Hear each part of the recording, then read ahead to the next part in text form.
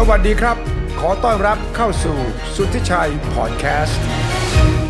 2เจนนะฮะมีคุณอาสุทธิชัยหยุ่นนะครับแล้วผมคิมจากช่องคิม Property นะครับวันนี้เนี่ยมีแขกรับเชิญนะฮะคุณตายกันอยู่แล้วนะครับพี่ทีจากช่องคุยกันกับทีนะครับซึ่งประเด็นในวันนี้เนี่ยสวัสดีครับแต่จะชวนคุยกับคุณอาด้วยนะครับนั่นคือเรื่องของเงินบาทไทยบ้านเราฮะอ่อนค่าเรียกว่ารุนแรงสุดรอบ16ปีเลยนะครับนี่เช้านี้เท่าไหร่นะเนี่ยเช้านี้เท่าไหร่เช็คล่าสุดสิครับแล้วผมประมาณ37ใกล้37 บาทเลยนะใช่ใกล้ครับเคยสูงสุดเนี่ยประมาณ 36.9 เลยนะครับ 18.9 เลยครับตอนนี้อยู่ที่ประมาณ 36.68 บาทต่อ1ดอลลาร์เรียบร้อยแล้วนะครับที่ว่าอ่อนค่าแรงรุ่นผมนะครับคุณคิมคุณทีเห็นตั้งแต่20 บาทแล้วมันถึงจุดที่52-54 บาทต่อเหรียญก็มีก็คือช่วงต้มยำกุ้งนะดังนั้นขณะนี้เนี่ยมันอยู่ตรง37คืออยู่ตรงกลางระหว่างที่เคยที่ชีวิตผมเนี่ยตอนหนุ่มๆได้เห็นมัน20 บาท25 บาทแล้วก็เคยไปเที่ยวต่างประเทศด้วยแลก25 บาทต่อเหรียญได้นะแล้ววันดีคืนดีปี40วิกฤตต้มยำกุ้งพุ่งก็ไปถึง54 บาทแล้วช่วงนั้นผมไม่ทราบทั้งสองท่านตอนนั้นทำงานแล้วยังเรียนหนังสืออยู่นะครับช่วงเรียนหนังสืออยู่นะปรากฏว่าพอมันขึ้นไปที่50 กว่าบาทแล้วก็เงินปอนด์เนี่ยมันก็พุ่งขึ้นไป80 กว่าบาทเลยนะปรากฏว่าพ่อแม่หลายครอบครัวต้องเรียกลูกกลับเลยนะที่เรียนหนังสืออยู่กลับมาเลยเพราะว่าเท่ากับค่าเล่าเรียนค่าใช้จ่ายเพิ่มขึ้น100 กว่า%ครับพ่อแม่ไม่มีตังค์จ่ายและพ่อแม่ถ้ายิ่งอยู่ในวงการการเงินด้วยตอนนั้นเนี่ยเพราะบริษัทไฟแนนซ์สุกปิดไป30 กว่าแห่งแบงก์สถาบันการเงินธุรกิจต่างๆเนี่ยเจ๊งกันระเนระนาดนักธุรกิจเรียกลูกกลับหมดและทำให้คนเนี่ยจำตัวเลข54 บาทต่อเหรียญ US ดอลลาร์เนี่ยมาจนถึงทุกวันนี้เพราะว่าพอ IMF มาเราไปขอกู้ IMF ใช่ไหมครับอย่างที่ศรีลังกากำลังขอกู้อยู่เนี่ยนะไม่ง่ายนะครับอย่านึกว่าไปขอ IMF บอกเอาเท่าไหร่ต้องการเท่าไหร่จ่ายคืนเมื่อไหร่ดอกเบี้ยเท่าไหร่ไม่ใช่นะครับ IMF จะมีเงื่อนไขว่า1คุณต้องปล่อยค่าเงินบาทเงินของคุณลอยตัวห้ามต้องตามตลาด market ใช่ไหมเขาเชื่อในเรื่อง market system ใช่ไหม2คุณต้องปล่อยให้เจ๊งหมดคนห้ามไปอุ้มรัฐบาลห้ามเข้าไปอุ้มต้องปล่อยให้เป็นกลไกตลาดเสรีฉะนั้นก็เลยต้องปิดไฟแนนซ์30 กว่าแห่งทั้งที่อาจจะยังพยุงช่วยกันได้นะแต่เมื่อเรารับเงินกู้ก้อนนั้นมา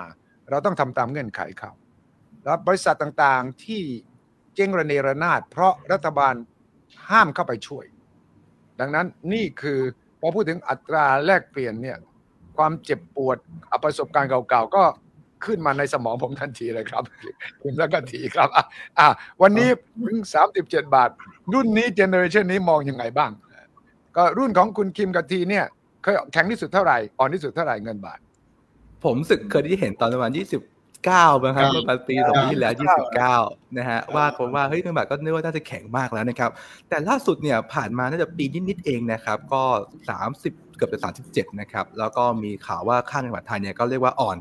หรือแบบรวดเร็วมากๆเมื่อเทียบกับภูมิภาคเราเช่นเดียวกันนะครับก็เลยมันตั้งคำถามว่าตกลงมันเกิดอะไรขึ้นบ้างนะครับและล่าสุดเนี่ยผมอยากจะเอามาเปรียบเทียบกับแถลงของทางแบงก์ชาติด้วยนะครับที่บอกว่าที่จริงเนี่ยหลายคนเนี่ยเข้าใจผิดกันเยอะมากเลยนะเรื่องของแบบขึ้นดอกเบี้ยแล้วจะพยุงเงินบาทได้จริงไหมหรือใช้เงินทุนสำรองหรือเปล่าที่เงินทุนสำรองของแบงก์ชาติลดลงไปเนี่ยเกิดอะไรขึ้นอะไรอย่างเงี้ยครับก็มีความชี้แจงค่อนข้างเยอะรวมถึง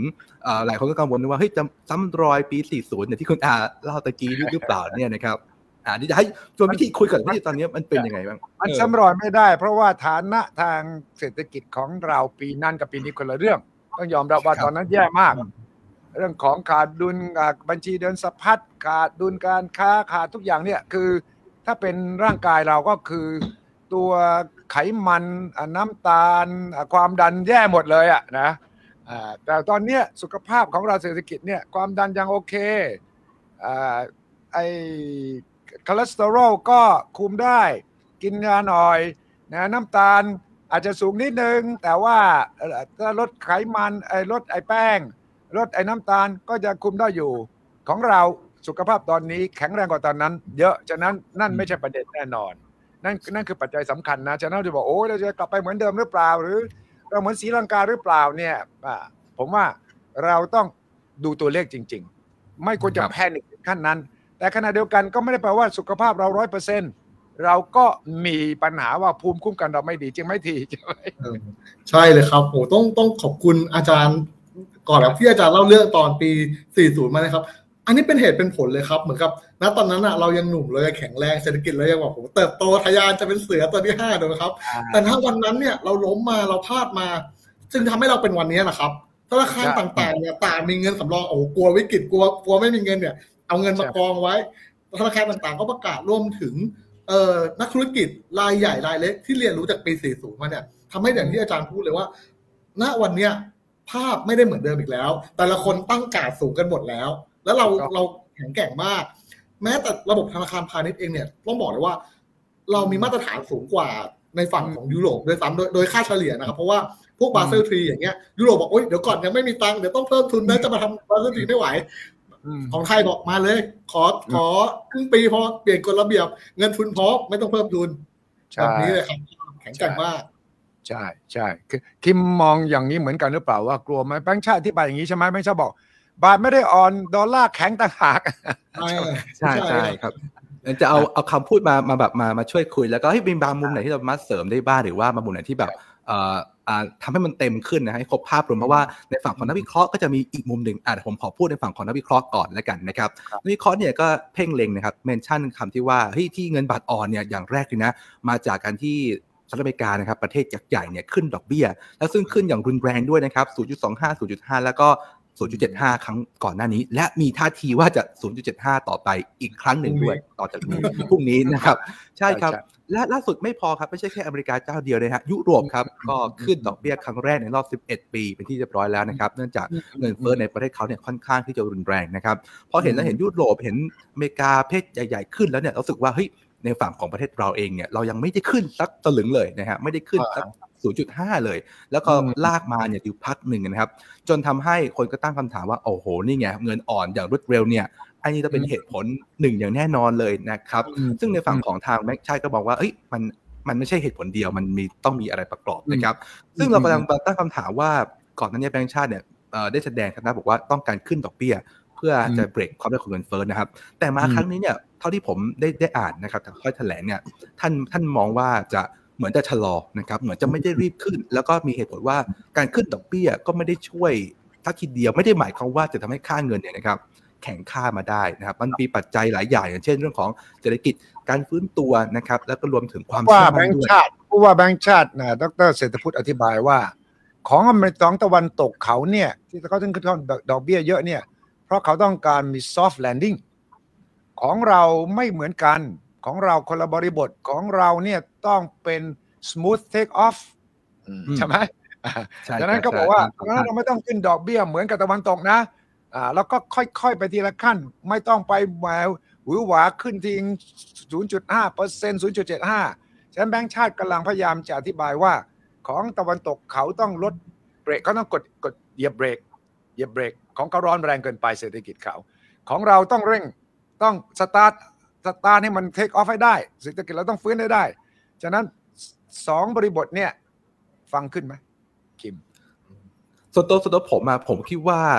จริงนะในเรื่องของไทยกำลังฟื้นตัวนี่เรื่องจริงเพราะว่าในช่วงโควิดที่ผ่านมาไทยเจ็บหนักจริงๆนะครับจากสถานการณ์เรื่องของการล็อกดาวน์เรื่องในภาคของบริการของเราเนี่ยติดชะงักเลยนะครับและวันนี้เนี่ย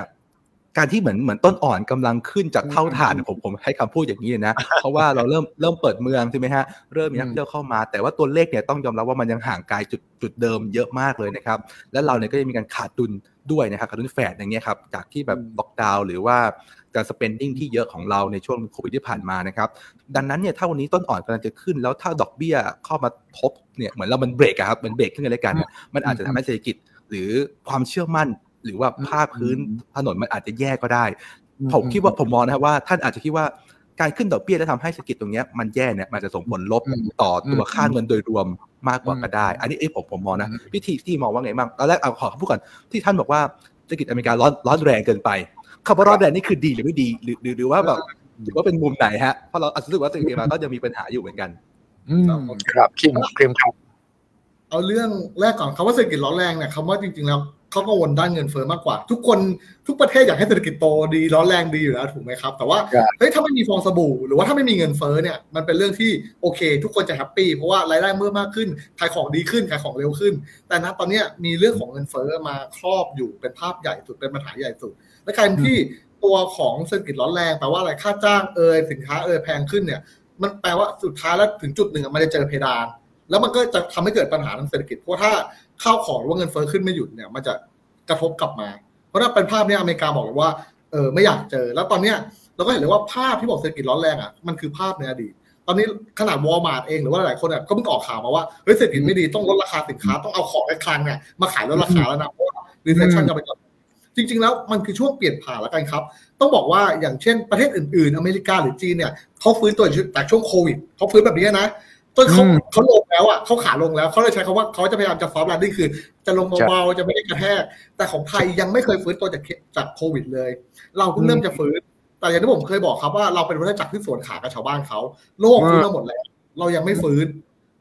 แต่เราฟื้นกับในช่วงของตัวโลกกำลังมีปัญหาโลกเศรษฐกิจโลกกำลังขาลงตอนเนี้ยเราจะเหนื่อยพอยแรกพอยที่สองคือไม่ว่าใครก็แล้วแต่จะพูดไม่ว่าท่านผู้ว่าแบงค์ชาติจะพูดว่าเฮ้ยเราไม่มีปัญหาเราปกติเรายังแข็งแรงอยู่แต่อย่าลืมนะครับว่าคำว่าค่าเงินน่ะในอีกมุมนึงของนักเศรษฐศาสตร์และนักลงทุนน่ะมันคือราคาหรือความเชื่อมั่นของประเทศนั้นๆแล้วณตอนนี้ค่าเงินของเราอ่อนจริงไหมอ่อนจริงอ่อนอย่างมากอ่อนเร็วอ่อนเมื่อเทียบกับภูมิภาคด้วยไม่ว่าเราจะเกิดปัญหาหรือไม่เกิดปัญหาอันนั้นอีกเรื่องนึงแต่คนข้างนอกมองแล้วว่าเรามีปัญหาจากตัวเลขค่าเงินที่สะท้อนอันนี้น่าคุยมากครับและตอนนี้ต้องบอกเลยว่าถ้าถามผมนะครับยิ่งไปอ่านบทความของแบงค์ชาติท่านดร.เศรษฐพุทธอธิบายมาเนี่ยผมยิ่งตื่นเต้นครับอาจารย์ครับคิมคือตื่นเต้นเพราะอะไรใช่ครับตื่นเต้นเพราะว่ามันผิดหลักถ้าเราเรียนมาตามตำรามันผิดหลักตำราไปหมดเลยถูกไหมท่านเอาข้อมูลฟังมาบอกเลยเอ้ยตอนเนี้ยเงินอะไรนะค่าเงินอ่อนนะแปลว่าเอ้ยจริงๆต้องเกิดเงินไหลออกสิเปล่าเงินทุนไหลเข้านะครับเงินทุนไหลเข้าเป็นบวกนี่ไงมันผิดตำราเดิมหมดแล้วต้องฉีกตำราทิ้งหมดนะเนี่ยใช่ดอกเบี้ยต่างเราก็คิดว่าโดยตรรกะโดยหลักเศรษฐศาสตร์ดอกเบี้ยที่เงินย่อมวิ่งไปหาดอกเบี้ยสูงกว่าเสมอเหมือนกับน้ำย่อมวิ่งไปหาที่ต่ำไอ้นี่ดอกเบี้ยไอ้เงินย่อมไปหาที่สูงใช่ไหมใช่ครับเห็นไหมเราก็ผิดคาดแล้วหลายประเทศบอกเนี่ยคุณบอกให้ผมขึ้นดอกเบี้ยนะคุณไปดูเกาหลีใต้สิขึ้นดอกเบี้ยกี่ครั้งแล้วค่าเงินก็ยังอ่อนอยู่เห็นว่าเรารู้สึกว่าอันนี้ผมรู้สึกว่าเป็นอะไรที่ชอบมากๆถามว่าตำราผิดเหรอจริงๆตำราไม่ได้ผิดนะครับแต่จริงๆแล้วเวลาเราทำงานจริงๆก็แล้วแต่หรือว่าเรามาเอาทฤษฎีมาใช้งานสิ่งที่สำคัญกว่าก็คือบริบทรอบข้างอย่างแรกว่ามันเกิดอะไรขึ้นอย่างที่สองก็คือ time frame หรือระยะเวลาที่เรามองมันเกิดอะไรขึ้นตรงนี้เราต้องมาแกะว่าเขาเรียกว่าเราจะปรับตัวหรือว่าเราจะรับมือสถานการณ์ต่างๆได้อย่างไรตรงนี้มันเลยกลายเป็นรู้สึกว่าผมชอบจริงๆมันไม่ใช่แค่การเงินหรอกมันทุกอย่างแหละว่าคุณเรียนทฤษฎีมานี่ไงลืมไปใช่แล้วลืมไปว่าเศรษฐศาสตร์ต้องโยงกับรัฐศาสตร์แล้วก็ภูมิรัฐศาสตร์ด้วยใช่ไหมใช่ครับมีปัจจัยที่มันอยู่นอกเหนือกฎเกณฑ์กติกาเดิมมีสงครามมีโควิดแล้วก็มีการบอยคอตซึ่งกันและกันก็คิดดูสิว่าเงินรูเบิลทำไมแข็งทั้งที่ถูกทางตะวันตกเนี่ยเข้าบอยคอตอย่างล้นหลามรายได้จากน้ำมันจากแก๊สของรัสเซียกับพุ่งขึ้นหลังจากที่ทางตะวันตกบอยคอตเพราะว่าอินเดียจีนซื้อจำนวนมากด้วยเพราะว่าลดราคาพิเศษด้วยฉะนั้นมันมีปัจจัยที่อยู่นอกเหนือบริบทเดิมทั้งหลายแหล่ใช่ไหมคิมใช่ครับที่จริงวันนี้อยากจะมาชวนคิดด้วยว่าตกลงเนี่ยเราจะแก้ไขปัญหาอย่างไรต้องยอมรับก่อนวันนี้เรามีเงินเฟ้อนะครับที่เติบโตรุนแรงที่สุดในรอบ13ปีอันนี้คือความจริงเลยนะครับไม่ต้องเกี่ยวกับเศรษฐกิจเราดีไม่ดีนะเราแข็งแกร่งระบบการเงินเราก็เจียมจริงแต่ว่านี่คือตัวเลขเงินเฟ้อ 7.1% นะครับผมเพิ่งไปอ่านถ้อยแถลงของท่านเขาบอกว่า วันนี้เงินเฟ้อเนี่ยยังไม่ที่จุดพีคเลยนะฮะเขาคาดการณ์ว่าใน Q3 เนี่ยน่าจะประมาณ 7.5 อันนี้คือคาดการณ์นะครับไม่รู้ว่าจะมากกว่านี้หรือน้อยกว่านี้นะฮะแต่ก็จะบอกว่าเงินเฟ้อยังจะไปต่อนะครับพอเงินเฟ้อไปต่อเนี่ยมันทำให้ต้นทุนค่าครองชีพของผู้คนเนี่ยมันสูงขึ้นอยู่แล้วทั้งค่าพลังงานนะครับเรากำลังนำเข้าพลังงานจากต่างชาติถูกไหมฮะสังเกตดูถ้าวันไหนบาทอ่อนเนี่ยนะครับอย่างคุณอาบอกว่าส่งลูกในต่างประเทศก็แพงถูกไหมฮะน้ำมันก็แพงเหมือนกันนะครับเพราะว่าเราก็แบบน้ำมันราคาโลกถูกไหมฮะมันก็จะแพงขึ้นเมื่อเทียบกับตัวแบบเงินบาทไทยเพราะว่าดอลลาร์เนี่ยตอนนี้น้ำมันได้ประมาณ$100ต่อบาร์เรลถ้าเงินบาทไทยอ่อนกว่านี้อีกน้ำมันในเทอมของเงินบาทเนี่ยก็จะสูงขึ้นมานะครับงั้นค่าของชีพพลังงานน้ำมันหรือแก๊สธรรมชาติหรือแม้กระทั่งอาจจะไม่สินค้าต้นทุนหรืออาจจะเป็นค่าแรงที่ต่อจากนี้เนี่ยอาจจะต้องปรับขึ้นด้วยเพราะว่าคนจะเริ่มอยู่ไม่ไหวนะครับและถามว่าถ้าเงินเฟ้อไม่ได้เบรกความรุนแรงของเงินเฟ้อเราไม่ขึ้นดอกเบี้ยรุนแรงหรือรวดเร็วเนี่ยนะครับเราจะมีวิธีในการเบรกเงินเฟ้อหรือเปล่านะครับเพราะว่าอย่างแรกท่านบอกว่าเป็น smooth take off นะฮะน่าจะขึ้น 0.25 ประมาณอันนี้ผมคาดการณ์ไม่รู้ว่าจะตามกว่านี้ได้หรือเปล่าแต่สมมุติก็จะ 0.25 และก็ค่อยๆเป็นค่อยๆไปด้วยดังนั้นเนี่ยเราอาจจะไม่ได้เห็นการขึ้นดอกเบี้ยรุนแรงเหมือนทางอเมริกาที่แบบว่า 0.75 เลยอาจจะยังไม่ได้เห็นในช่วงนี้นะครับเพราะว่าท่านอาจจะมีความเป็นห่วงนะครับย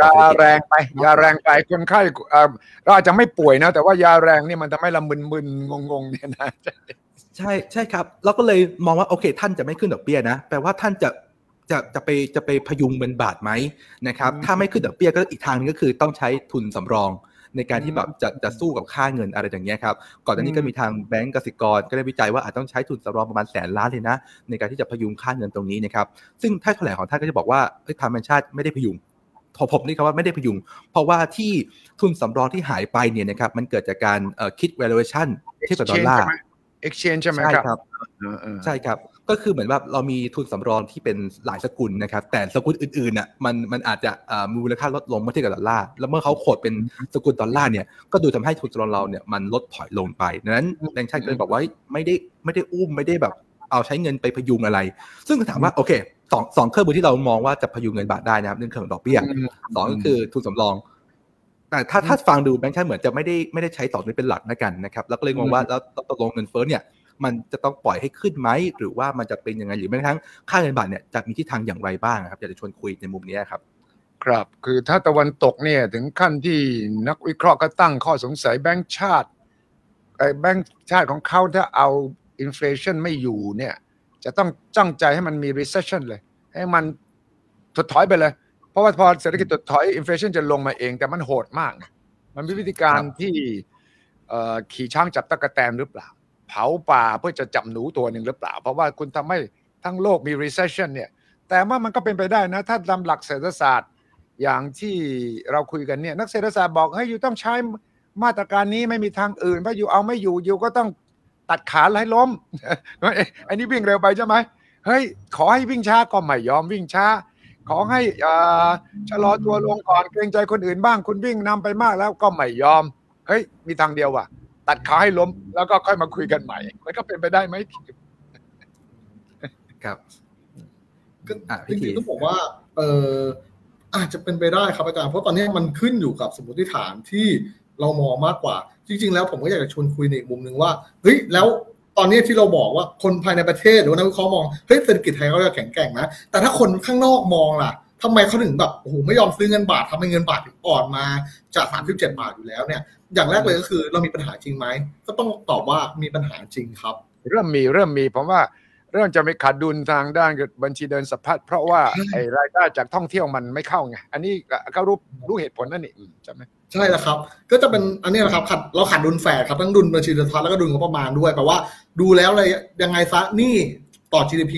เราก็ต้องขึ้นแน่ๆอันนี้เป็น point แรกที่เขาบอกแล้วว่าเราอ่อนแออย่างที่2ก็คือเขาเห็นแล้วแหละว่าตัวเงินเฟ้อของประเทศไทยอยู่ 7% กว่าแต่อัตราดอกเบี้ยอยู่ต่ำกว่านั่นแปลว่าเฮ้ยตามหลักการแล้วค่าเงินของไทยเนี่ยเสื่อมค่าเมื่อเทียบกับอำนาจซื้ออย่างที่3นะครับก็คือในเรื่องของหนี้ครัวเรือนความสามารถในการแข่งขันของเราเนี่ยก็เห็นว่าตัวของบริษัทต่างๆก็ย้ายฐานการผลิตตัวของหนี้ครัวเรือนก็เป็นปัญหาจริงๆ NPL แบงก์ชาติก็บอกว่ากังวลเพราะฉะนั้นเนี่ยพอภาพจากคนอื่นมองเข้ามาแล้วสุดท้ายแล้วเนี่ยหนี้ต่างๆของประเทศต่างๆนะครับเขาไม่อยากจะใช้หนี้นะครับไม่มีประเทศไหนที่มีหนี้ลดน้อยลงนะแต่สิ่งที่ประเทศต่างๆทำก็คือหารายได้ให้เพิ่มขึ้นเรื่อยๆหรือเพิ่มเติบโตมากกว่าหนี้พอเป็นภาพแบบนี้ระยะยาวเขาก็ยังไม่เห็นประเทศไทยที่จะ ทำให้การเติบโตของประเทศไทยกลับมาอย่างแข็งแกร่งนะแต่เห็นหนี้ของประเทศไทยขึ้นอยู่แล้วเพราะพอภาพระยะกลางระยะยาวเนี่ยเขาก็รู้สึกกังวลถูกไหมพอเป็นภาพเนี้ยถ้าผมเป็นผู้ส่งออกถ้าผมเป็นนักลงทุนนะผมได้เงินดอลลาร์มาผมก็เดี๋ยวผมต้องซื้อของผมต้องซื้อเครื่องจักรแทนที่เมื่อก่อนผมรู้สึกว่าแปลงกลับมาก่อนดีกว่าลดความเสี่ยงหรือว่าแปลงกลับมาเพื่อทางด้านบัญชีอะไรก็แล้วแต่กลายเป็นว่าอย่างนี้ผมก็ไม่แปลงดีกว่าเพราะว่าเงินเฟ้อก็มาเนอะแบงก์ชาติไทยก็ยังไม่ขึ้นดอกเบี้ยนะกลายเป็นว่าดีมาส่วนหนึ่งในการต้องการเงินบาทหายไปจากผู้ส่งออกด้วยเพราะเขาก็ต้องการเขาเรียกว่าลดความเสี่ยงในด้านการผันผวนของเงินดอลลาร์เองนะครับอันนี้ข้อแรกข้อที่สองก็คือที่ท่านดร.เศรษฐพุทธบอกก็ชัดเจนว่าการแข่งอ่อนค่าของเงินบาทครั้งนี้มันเกิดขึ้นจากดอลลาร์อ่อนอันนี้ก็เป็นแฟกต์อย่างหนึ่งก็คือแฟกต์เลยก็คือค่าเงินดอลลาร์มันแข็งผิดปกติเพราะตอนนี้ต้องบอกเหมือนกันว่าเรากำลังเข้าสู่ recession ตอนนี้เศรษฐกิจโลกกำลังเข้าสู่ขาลงเป็นเรื่องปกติเลยครับดอลลาร์เงินสกุลดอลลาร์เป็นเซฟฮาเว่นก็คือถ้าเขารู้สึกว่าอะไรไม่แน่นอนไม่แน่ใจอย่างเงี้ยเขาจะรู้สึกว่าเก็บของเขาเรียกว่าเก็บเงินสดไว้ก่อนซึ่งเงินสกุลที่เขาเลือกก็คือเงินดอลลาร์และอีกอย่างที่คิดพูดไปแล้วก็คือพอยชี้ไปเลยว่าสำรองระหว่างประเทศของไทยก็ลดนะเพราะว่าก็ลดอะไรก็ลดถูกไหมแต่อย่างที่บอกครับก็ต้องยอมรับจริงๆเราคิดว่าเคยทำข่าวจำได้ไหมครับว่าแบงก์ชาติซื้อทองคำมากที่สุดในโลกตอนนั้นน่าจะอยู่ที่ 1,900 เหรียญดอลลาร์สหรัฐต่อออนซ์มากกว่านะก่อน 1,900 เหรียญดอลลาร์สหรัฐต่อออนซ์แต่ตอนเนี้ยอยู่ 1,700 ต้นๆนะครับแล้วโค้ดเป็นสกุลเงินดอลลาร์นะฟังดีๆนะครับถ้าโค้ดเป็นสกุลเงินบาททองจะไม่ค่อยลงเนี่ยเราเห็นทองยัง 30,000 กว่าอยู่เลยแต่โค้ดเป็นสกุลเงินดอลลาร์เนี่ยลงมา 2,000 มากกว่า 2,000 เหรียญต่อทอยออนซ์แล้วนะครับใช่มันแปลว่าอะไรถ้าอย่างนั้นแปลว่าอะไรครับเราอยู่คนละโลกนะระหว่างเงินบาทกับเงินดอลลาร์เนี่ยนะทั้งที่สินค้าชิ้นเดียวกันเนี่ยนะตรงเนี้ยเหมือนกับที่เขาเปรียบเทียบไอ้แฮมเบอร์เกอร์อินเด็กซ์แล้วก็ประเทศนี้ประเทศไหนบิ๊กแม็กราคาเท่าไหร่เนี่ยวัดตามมันก็อยู่ที่ exchange rate ด้วยใช่ไหมน่าซื้อใช่ครับอาจารย์พอโค้ดเป็นสกุลเงินดอลลาร์ต่างชาติเห็นนี่ไงทุนสำรองก็หายเราก็ซื้อทองคำมาแพงตอนนี้ราคาลงนี่ครับนี่คือเหตุผลหลักๆหรือรวมไปถึงนะครับแบงก์ชาติถือพันธบัตรรัฐบาลสกุลต่างๆต้องบอกกันว่าผมเชื่อว่าแบงก์ชาติไม่ได้เก่งกำไรต้องใช้นิยามคำนี้ก่อนเพราะไม่ใช่หน้าที่เพราะฉะนั้นใช่ครับก็แบงก์ชาติก็ถือแล้วก็อาจจะรอครบกำหนด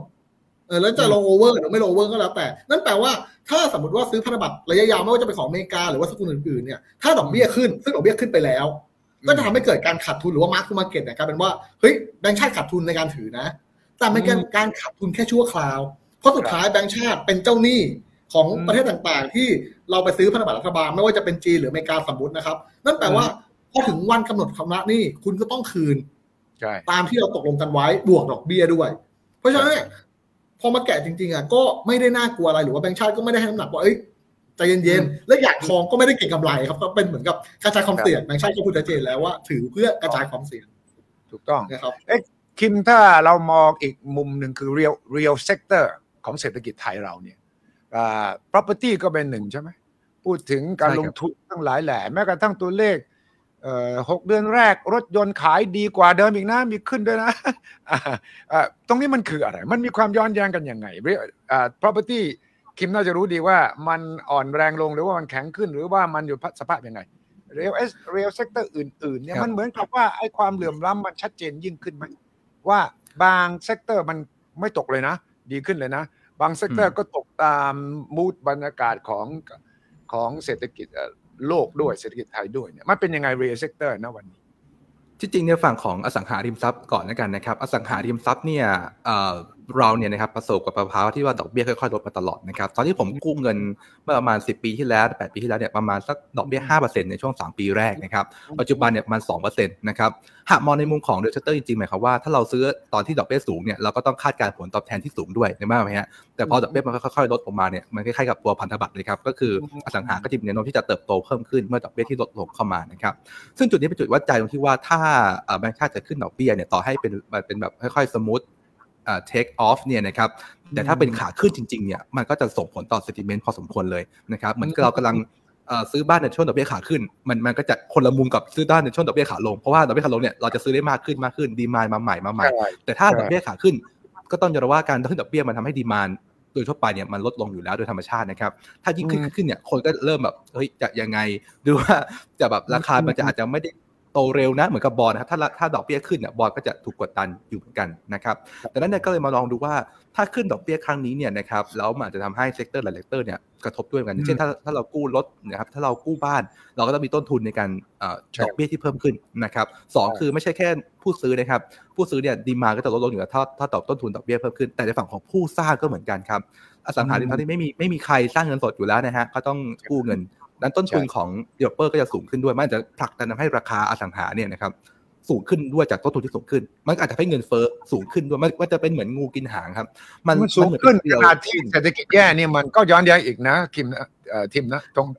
นะที่ใช่ครับมันย้อนแย้งกันหมดเลยอ่ะมันตลาดproperty ที่อเมริกาตอนนี้ตกเพราะว่าดอกเบี้ยใช่ไหมขึ้นเขาบอก mortgage rate เนี่ยมันสูงขึ้นดังนั้นตลาด property ของอเมริกาตอนนี้ลดลงอย่างเยอะไปแพงไปบูมที่ตลาด rental เช่าบ้านเช่าดีขึ้นเพราะว่าคนตัดสินใจหยุดการซื้อไปเช่าบ้านดีกว่าของเราที่คิมพูดนี่มันตรงกันข้ามนี่ที่อเมริกาต้องบอกว่าตัวอเมริกาเนี่ยครับตัวราคาบ้านเขาเนี่ยเขาเติบโตจากช่วงที่ผ่านมาโควิดเยอะด้วยนะครับบ้านเราเนี่ยกระทบแต่ว่าอเมริกาเขามีการอัดฉีดเงินเข้ามาถูกไหมฮะในภาคของตัวมอร์เกจเองเนี่ยก็มีการไล่ซื้อมอร์เกจก็จะผลักดันให้การปล่อยกู้อะไรเงี้ยมันก็แบบดอกเบี้ยต่ำด้วยนะครับแล้วก็ทำให้บ้านอเมริกาถือว่าบูมมากในช่วงก่อนหน้านี้นะครับแต่พอตอนนี้เนี่ยมันอยู่ในสภาวะที่เป็น recession เนาะทุกอย่างมันก็ดูแย่หมดเช่นดอกเบี้ยขึ้นอย่างรวดเร็วนะครับทุกคนรัดเข็มขัดทุกคนเริ่มปลดพนักงานนะครับล่าสุด Microsoft บริษัทเทคยักษ์ใหญ่ยังปลดพนักงานผมก็รู้สึกว่าโอ้โหน่ากลัวมากเลยนะครับพอเป็นปุ๊บมันก็เหมือนกับต้องมาลงท่าไหนแล้วอะไรที่แบบตัดได้อะไรที่เกินตัวก็ต้องตัดทิ้งดีมานด์มันจะหายไปอยู่แล้วนะครับอเมริกาควอเตอร์แรกก็ติดลบประมาณ 1.6% นะครับแล้วควอเตอร์2เนี่ยเขาว่ากันว่านะครับอาจจะปริ่มน้ำด้วยซ้ำหรืออาจจะไม่ขึ้นเลยประมาณนี้ด้วยซ้ำนะครับแต่ถ้าถามว่าเม็ดเงินที่อัดฉีดเข้าไปในตัว Q2 เนี่ยมันเยอะกว่าอยู่แล้วนะครับแต่ถามคือว่าเฮ้ยเรากำลังเรียล GDP จริงๆเนี่ยถ้าหากพวกเม็ดเงินหรือหากตัวเงินเฟ้อเนี่ยมันติดลบอยู่แล้วนะครับเขาก็คาดการณ์ว่าอาจจะเกิดเป็น recession ได้นะครับแต่ในฝั่งของไทยเนี่ยถ้าเห็นรู้เรื่องของตลาดหุ้นก็ได้ครับตลาดหุ้นเนี่ยไม่ได้ bullish หลังจากการเกิดโควิดเหมือนกับอเมริกานะฮะอเมริกาเนี่ยตอนที่โควิดปุ๊บเนี่ยตลาดหุ้น bullish แล้วก็พุ่งไปถึง2เท่านะครับจุดเดิมนะฮะไทยเราเนี่ยยังไม่แตะ 1,800 เลยนะครับคือยังไม่ได้กลับไปจุดเดิมเลยนะฮะดังนั้นเนี่ยการที่มันเกิดเหตุการณ์นี้ไทยก็จะไม่ได้ลงมากเมื่อเทียบกับอเมริกาที่กำลังลงแรงเหมือนกันกับบ้านครับบ้านอเมริกาเขาขึ้นสูงจริงเวลามันลงมันก็เลยลงแรงแต่ไทยเราเนี่ยไม่ได้ขึ้นเขาด้วยเวลาลงก็จะไม่ได้จะทรงๆซะมากกว่าครับผมครับดังนั้นที่มองเราพูดถึงทางแก้หรือว่าคิดว่าแบงก์ชาติกำลังแก้ยังไงแล้วเราคิดว่าแนวโน้มจากนี้ไปถึงสิ้นปี solution มันคืออะไรครับจริงๆต้องขอย้ำอีกนิดนึงครับคำว่า recession อาจจะเป็นคำที่ไม่ถูกต้องทีเดียวรอบนี้เราต้องพูดให้ถูกต้องก็คือ global recession ครับมันเกิดขึ้นทั้งโลกผมใช้คำนี้ครับแล้วพอเรามองบริบทของประเทศไทยครับอาจารย์เราเป็นประเทศที่เล็กมากอีกมุมนึงผมรู้สึกว่าการที่แบงก์ชาติไม่ได้เอาเงินไปสู้ค่าเงินบาทมันเหมือนกับแบงก์ชาติเห็นน้ำกำลังไหลมาอย่างรุนแรงเลยแล้วเรามีทุนน้อยเรามีเครื่องมือน้อยอยู่ๆโหเห็นกำลังไหลแรงเฮ้ยรอไปจัดการหรือรอไปบริหารจัดการตอนที่มันเขาเรียกว่าแรงต้านมันเบากว่านี้มันจะได้ประสิทธิภาพมากกว่าเพราะเหมือนกับนึกถึงตอนที่เราปี40แล้วกันครับ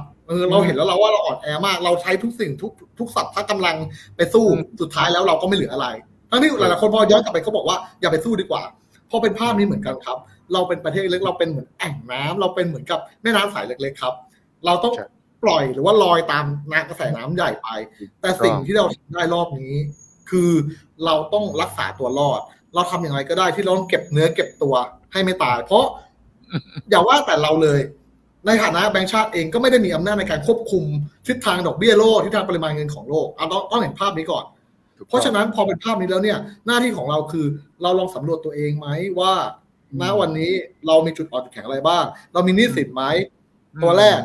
หนี้สินเป็นสิ่งที่ทุกคนรู้อยู่แล้วเป็นเรื่องปกติถูกไหมครับแต่ตัวที่สองหลายๆคนลืมไปไม่ใช่หนี้สินแต่เขาเรียกว่าภาระผูกพันอันนี้น่ากลัวหลายๆคนลืมครับภาระผูกพันแปลว่าอะไรยกตัวอย่างครับก็ไม่ใช่หนี้สินแบบผมมีลูกถูกไหมผมรู้ว่าเดี๋ยวผมต้องลูกผมยังเล็กอยู่ผมต้องจ่ายค่าเรียนพิเศษค่าเรียนโรงเรียนค่ามหาลัยให้ลูกจนจบใช่ครับหรือ สินค้าคงคลังล่ะที่คุณไปสัญญาไว้หรือสิ่งต่างๆที่คุณสัญญาไว้ที่มันไม่ใช่หนี้อันนี้ก็ต้องจัดการด้วยอันนี้เราต้องมาดูก่อนเลยว่าตัวเราเองเนี่ยมีสถานะการเงินอย่างไรเราเคยรู้หรือเปล่าถ้าไม่เคยรู้ได้เวลาแล้วอย่างแรกอย่างที่สองก็คือทำตัวให้ลีนที่สุดเราดูนะครับตอนนี้มันมีแต่ข่าวธนาคารของบิ๊กโฟของไทยเนี่ยนะตุนเงินสำรองบริษัทเทคที่เขาอุ้มเงินมหาศาลเขาเป็น global player เขามีความสามารถในการแข่งขันเขาจะบอกเลยว่าเขาต้องลีนเขาต้องปลดคนงานเห็นตอนนี้มันเป็นสัญญาณชัดเจนมากเลยว่าขนาดคนที่เขารับเรือขนาดเขามีความสามารถในการแข่งขันเขายังตั้งการ์ดสูงเลยเราก็ต้องทำครับใช่ครับใช่ครับถ้าอย่างนั้นก็แปลว่ามันต้องมียุทธศาสตร์ระดับชาติซึ่งมันก็จะลงมาถึงยุทธศาสตร์ระดับองค์กรระดับบุคคลด้วยนะใช่ครับใช่ทุกคนต้องมียุทธศาสตร์อย่างที่เมื่อสักครู่ที่พูดถึงเนี่ยไอ้คำว่าภาระผูกพันเนี่ยสำคัญมากไม่ใช่หนี้อย่างเดียวภาระผูกพันคือเรามนุษย์ทุกคนมีภาระผูกพันเลี้ยงลูกเรียนหนังสืออย่างที่บอกว่าแม้กระทั่งการที่จะวางแผนว่าอีกเฉพาะอย่างคนที่เกษียณนะอายุมากเนี่ยนะภาระผูกพันนี่หนักแล้วก็ลูกหลานที่ต้องดูแลเราถ้าจนก่อนแก่เนี่ยยุ่งเลยตอนนี้ฉะนั้นมันมีในสังคมตอนนี้มันมีทั้งคนรุ่นใหม่ที่มีปัญหาอีกแบบหนึ่งคนทำงานอีกแบบหนึ่งคนเกษียณอีกแบบหนึ่ง3 generation เนี่ยกำลังเผชิญกับปัญหาเศรษฐกิจที่ไม่คุ้นเคยที่ไม่มีสูตรตายตัวได้นะคิมใช่ไหมครับที่จริงผมกำลังมองว่าตอนนี้เนี่ยเรากำลังพยายามเดาใจแบงก์ชาตินะเพื่อจะมาหากลยุทธ์การลงทุนของเรานะครับซึ่งเวลาเราดูในของอเมริกาเนี่ยนะครับท่านเจอร์ม พาวเวลนะครับก็จะบอกว่าให้จะซอฟต์แลนดิ้งนะครับโดยการขึ้นดอกเบี้ยรวดเร็วรุนแรงนะครับหลายคนก็ถามว่าจะซอฟต์ยังไงนะฮะผมไปดูโพลมาครับตอนนี้เนี่ยเขามีการทำโพลว่านักลงทุนมองยังไงกับการซอฟต์แลนดิ้งนะครับมีเพียงแค่ 12% เท่านั้นเองที่ยังเชื่อว่าเกิดซอฟต์แลนดิ้งนะฮะที่เหลือเนี่ยคือ hard landing แล้วก็เละเทะเลยคือ recession แรงๆเลยนะฮะแปลว่าในมุมของนักลงทุนทั่วไปเนี่ยเขาไม่ได้เชื่อคำพูดของธนาคารกลางนะว่าจะ soft landing ได้ขึ้นดอกเบี้ยเบาๆก็ได้เงินเฟ้อก็ลดเองเนี่ยมันบางครั้งมันมองเหมือนแบบทุกอย่างมันดูง่ายเดี๋ยวดอกเบี้ยก็แค่นี้แหละพอแล้วนะครับเดี๋ยวเงินเฟ้อก็ลงเองก็มันมาจากสงครามมาจากน้ำมันไงเดี๋ยวมันก็ลงเองอย่างเงี้ยแต่ว่าเรายังเห็นเงินเฟ้อยังทำ new high ได้กันนะครับเมื่อก่อน7กว่าเป็น8เป็น 9.1 แล้วยังทำจุดสูงสุดใหม่อยู่ตลอดเวลาเลยทำให้นักลงทุนก็เลยมองว่ายังไม่ถึงจุดพีคหรือเปล่าจะไปต่อใน Q3 ไหมนะครับหรือแม้กระทั่ง soft landing ทำได้จริงหรือเปล่าเนี่ยมันก็เลยเกิดความไม่มั่นใจในมุมของนักทุนเต็มไปหมดเลยนะครับหันมาฝั่งของประเทศไทยบ้างครับท่านไม่ใช่บอกว่าโอเคจะพยายามไม่ทำให้เศรษฐกิจที่เราฟื้นฟูเนี่ยมันกระทบนะครับ2คืออาจจะขึ้นโดยเป็นแบบค่อยๆขึ้นนะครับ3คือแต่ว่าเงินเฟ้อท่านก็เมนชั่นนะท่านก็เป็นห่วงเรื่องเงินเฟ้อเหมือนกันเราก็เลยมองว่าแล้วโอเคแล้วก็เราไม่พยุงค่าเงินบาทด้วยนะครับแล้วเราก็ไม่ใช่เงินทุนด้วยเราก็มองว่าเฮ้ยมันจะมีอินดิเคเตอร์ตัวใหม่หรือเปล่าหรือว่าแบบมันมีตัวปัจจัยใหม่ที่ทำให้ทุกอย่างมันปุ้งดีเลยหรือเปล่าเนี่ยเราก็พยายามมันนึกไม่ออกเหมือนกันไม่มี silver bullet เขาเรียกฝรั่งเรียก silver bullet กระสุนเงินเนี่ยนะลูกเดียวเปรี้ยงหมดไม่มีในโลกนี้ไม่มีถ้ามีเนี่ยโอ้ยราคาจะแพงมากเลยไอ้กระสุนนัดเนี่ยใช่ฉะนั้นต้องยอมรับว่ามันต้องเกิดเหตุการณ์อะไรบางอย่างที่เป็นตัวที่แบบถูกทิ้งเอาไว้อะถ้าเราจะพยุงเศรษฐกิจไม่ให้มันล้มนะครับต้องยอมรับว่าอาจจะเกิดเงินบาทที่อ่อนหรือไม่ทั้งเงินเฟ้อด้วยอะไรเงี้ยแต่ซึ่งตัวผมเห็นด้วยนะเพราะว่าในปี40เราทุ่มเท่าไหร่ก็ละลายแม่น้ำจริงๆมันเหมือนมันเสียเงินสำรองแบบประมาณ 90,000 ล้านในสมัยนั้นน่ะหายไปเลยนะครับเหมือนไม่ทำอะไรไม่ได้เลยอ่ะสุดท้ายก็ปล่อยรอตัวอยู่ดีอย่างเงี้ยท่านอาจจะมองว่าสุดท้ายไปตามตลาดก็ได้แล้วเก็บกระสุนเอาไว้เผื่อวันที่จะพลิกกลับมาเพราะว่าหลายๆประเทศก็จะอ่อนเหมือนกันอย่างเงี้ยพิธีมองว่าเงินบาทก่อนครับว่าถามคุณอาด้วยว่าเงินบาทตอนนี้หลายคนบอกว่าอาจจะอ่อนไปมากกว่านี้หรือว่าเงินเฟ้ออาจจะมากกว่านี้ถ้ากดเงินบาทไม่ได้เหมือนกับลาวครับเหมือนกับลาวที่บอกว่าเงินพอเงินเฟ้อพอค่าเงินลาวเขาอ่อนถูกไหมฮะเขานำเข้าพลังงานมามันก็จะสูงขึ้นน้ำมันลาวก็เลยโดดเลยพอน้ำมันราคาแพงเนี่ยคนลาวเนี่ยรายได้ต่อหัวต่อเดือนเนี่ยต่ำอยู่แล้วประมาณสัก 3,000 บาทมั้งถ้าผมจำไม่ผิดนะครับแล้วเจอค่าน้ำมันที50 บาทอย่างเงี้ยครับมันรู้เลยว่าค่าแรงเท่านี้กับน้ำมันที่เพิ่มขึ้นเนี่ยมันเอาไม่อยู่มันก็เลยทำให้เงินเฟ้อเนี่ยลามไปหมดเลยดังนั้นการที่ไม่พยุงค่าเงินบาทหรือไม่กดให้เงินบาทมันลงหรือไม่ขึ้นดอกเบี้ยเนี่ยจะทำให้เงินเฟ้อในประเทศเนี่ยลดได้จริงหรือว่าแบบควบคุมได้จริงหรือเปล่าครับผมคิดว่านี่คือการบริหารเดลม่าบริหารสิ่งที่ยากที่สุดตอนนี้ผมเชื่อว่าแบงก์ชาติก็เจอกับวิกฤตของ decision making ตรงนี้ว่ามันต้องบริหารทั้งสองด้านอย่างที่บอกถ้าเงินบาทอ่อนเกินไป คอสของนำเข้าก็จะแพงขึ้นและส่งออกเนี่ยก็ไม่แน่จะได้ประโยชน์ 100% เพราะว่ามันมีคอสของวัตถุดิบที่เข้ามาเอ็กซ์พอร์เตอร์เนี่ยไม่ใช่ว่าได้อย่างเดียวนะก็เสียด้วยนะถ้าเงินบาทอ่อนเนี่ยนะดังนั้นแบงก์ชาติผมสังเกตอย่างหนึ่งแบงก์ชาติกำลัง manage expectation ของคนไทยคือ statement ที่ออกมาเนี่ยจะค่อนข้าง positive แฝงไว้ด้วยคำเตือนซึ่งเป็นหน้าที่ของแบงก์ชาติจะไม่ส่งอะลามส่ง alert ตายแล้วยุ่งแล้วต่างๆนานาแต่จะบอกว่าภาพรวมยังดูดีแต่ต้องอ่านตรงนี้แต่ตรงนี้ไอ้รายละเอียดเล็กๆเนี่ยนะก็คือเงินเฟ้อเงินบาทอ่อนนะแล้วที่สำคัญที่สุดก็คือท่องเที่ยวนะถ้าฟังผู้ว่าแบงก์ชาติเนี่ยจะบอกเลยว่าไอ้เครื่องยนต์สำคัญที่สุดนั่นคือท่องเที่ยวแล้วท่องเที่ยวมีแนวโน้มดีขึ้นเขาตั้งคำบอกว่าท่องเที่ยวดีขึ้นถ้าท่องเที่ยวดีขึ้นเงินบาทอ่อนก็ดีสิใช่ไหมการท่องเที่ยวก็จะดีขึ้นฉะนั้นก็ไม่ได้มีแต่แง่ร้ายอย่างเดียวไอ้เงินบาทอ่อนแต่ปัญหาอยู่ที่ว่าไอ้เงินบาทอ่อนจากท่องเที่ยวที่ได้ประโยชน์กับไอ้คอสที่สูงขึ้นของไอ้วัตถุดิบที่เข้ามาเนี่ยมันจะบาลานซ์กันซึ่งมันเป็นไปไม่ได้ที่จะบาลานซ์กันก็ต้องอย่างที่ทีบอกก็ต้องประคองเราไม่สามารถจะดันเพราะว่าน้ำแรงมากกระแสน้ำเชี่ยวมากเราจะสร้างกำแพงจะมีกระสอบทรายกำแพงเนี่ยก็ไม่อยู่หรอกฉะนั้นศิลปะของการที่จะรอดได้คือไปตามน้ำได้ยังไงทำตัวเหมือนน้ำสุภาษิตจีนบอกว่าคุณต้องทำตัวเหมือนน้ำก็คือน้ำต้องไหลผ่านโขดหินก็ต้องอย่าไปปะทะโขดหินก็ผ่านไปเจอต้นไม้เลี้ยวไปอ้อมไป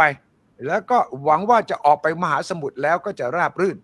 ตรงนี้แหละผมเชื่อว่าไม่มีใครมีคำตอบที่คิมถามหรอกว่าตกลงเราจะบริหาร manage พร้อมๆกันทั้งหมดได้ยังไงเงินเฟ้อบาทอ่อนและก็ยังมีคำถามใหญ่ recession ใช่ไหม recession ก็อยู่ที่ตีความอีกอย่างที่ทีบอกคุณจะนิยาม recession ยังไง technically ถ้า2ไตรมาสเนี่ยติดลบเนี่ยก็จะเป็นแต่ว่าของเราสุขภาพเรายังพอไหวมันเหมือนกับว่าเราไปวิ่งแข่งพอไหวแต่ว่ามาราธอนเนี่ยเราจะไปถึงปลายทางไหมตรงนี้ถ้าวิ่ง400 เมตรเลยยังพอจะเห็นภาพอยู่ฉะนั้นทั้งหมดนี้อยู่ที่ว่าคุณซ้อมแล้วยังไม่สามารถบอกได้หรอกว่าเราจะไปถึงปลายทางในลักษณะไหนแต่จุดมุ่งหมายคือเราต้องไปถึงปลายทางระหว่างนี้รักษาวิ่งช้าวิ่งเร็วประคองอย่าเร็วนักเดี๋ยวหมดแรงซะก่อนอย่าช้านักเดี๋ยวจะโดนแซงหมดนะนี่ผมคิดว่ามันยากมากนะแล้วก็มันเป็นสิ่งที่ไม่มีตำราเก่ามาแต่ก่อนนี้เปิดสูตรใช่ไหมเอาเคนเซียนมารัฐบาลต้องเข้ามานะเอาอดัมสมิธมาเนี่ยแล้วแต่นักเศรษฐศาสตร์ก็สามารถเอาเปิดเพลย์บุ๊กได้เลยใช่ไหมคุณทำอย่างนี้มันจะเป็นอย่างนี้คุณทำอีกอย่างนึงมันจะเป็นอย่างนี้ฉะนั้นคุณทำโน้นนี่ครึ่งนึงทำอีกครึ่งนึงมันก็กลางๆแล้วก็บาลานซ์ได้แต่ตอนนี้ไม่มีปรมาจารย์ทางเศรษฐกิจก็ไม่มีใครสามารถมาชี้ได้ใช่ไหมครับทีฉะนั้นลองเอาสวมวิญญาณของผู้ว่าแบงก์ชาติกับ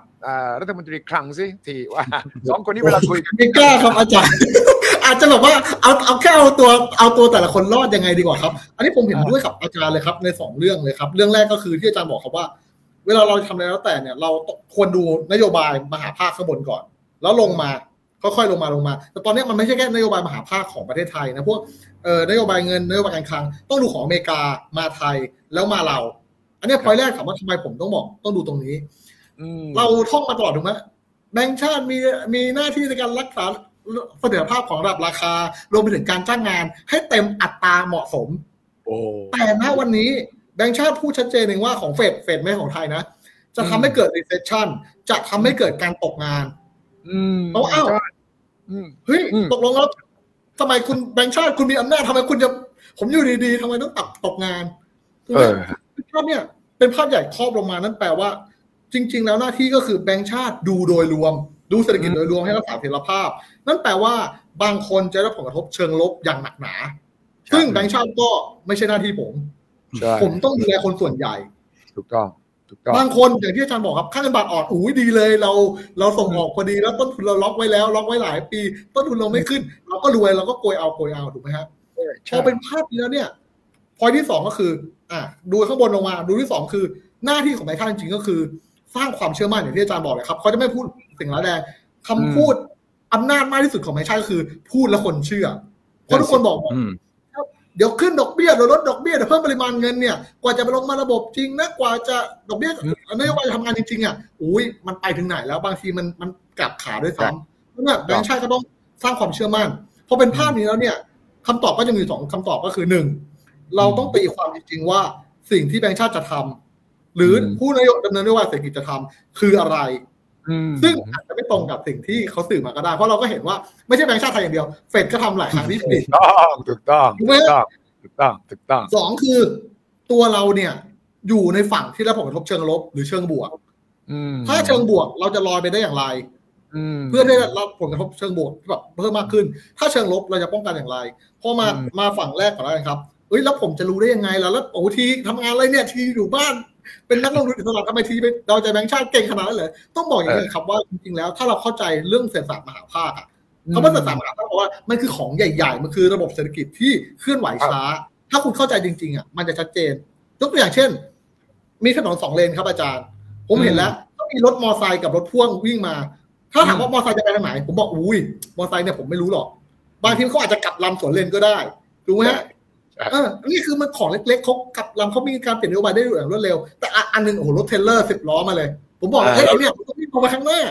ถามว่าทำไมไม่ตรงนี้มันกลับลำไม่ได้ไงยูเทิร์นมันอยู่นู่น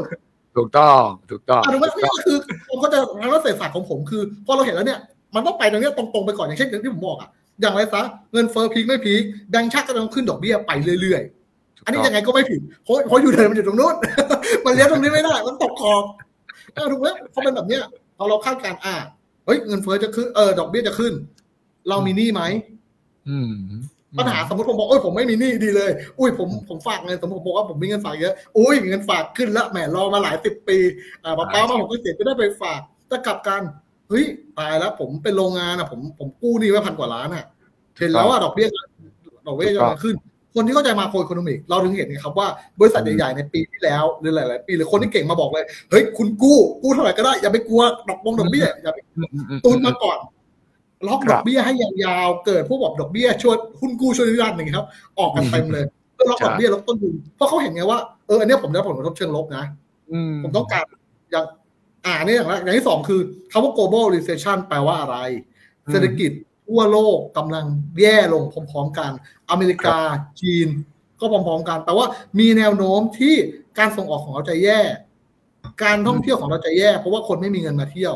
นั่นแปลว่าแหล่งรายได้ของเรามีโอกาสที่จะโดนกระทบตรงนี้ตัวคุณมีหรือยังว่าถ้าเราตกงานทำอย่างไรเราเคยออมหรือยังตอนนี้เราเคยใช้เดือนละ 50,000 20,000 ได้ไหมตอนนี้เราเคยพาคุณพ่อคุณแม่ไปทานบุฟเฟ่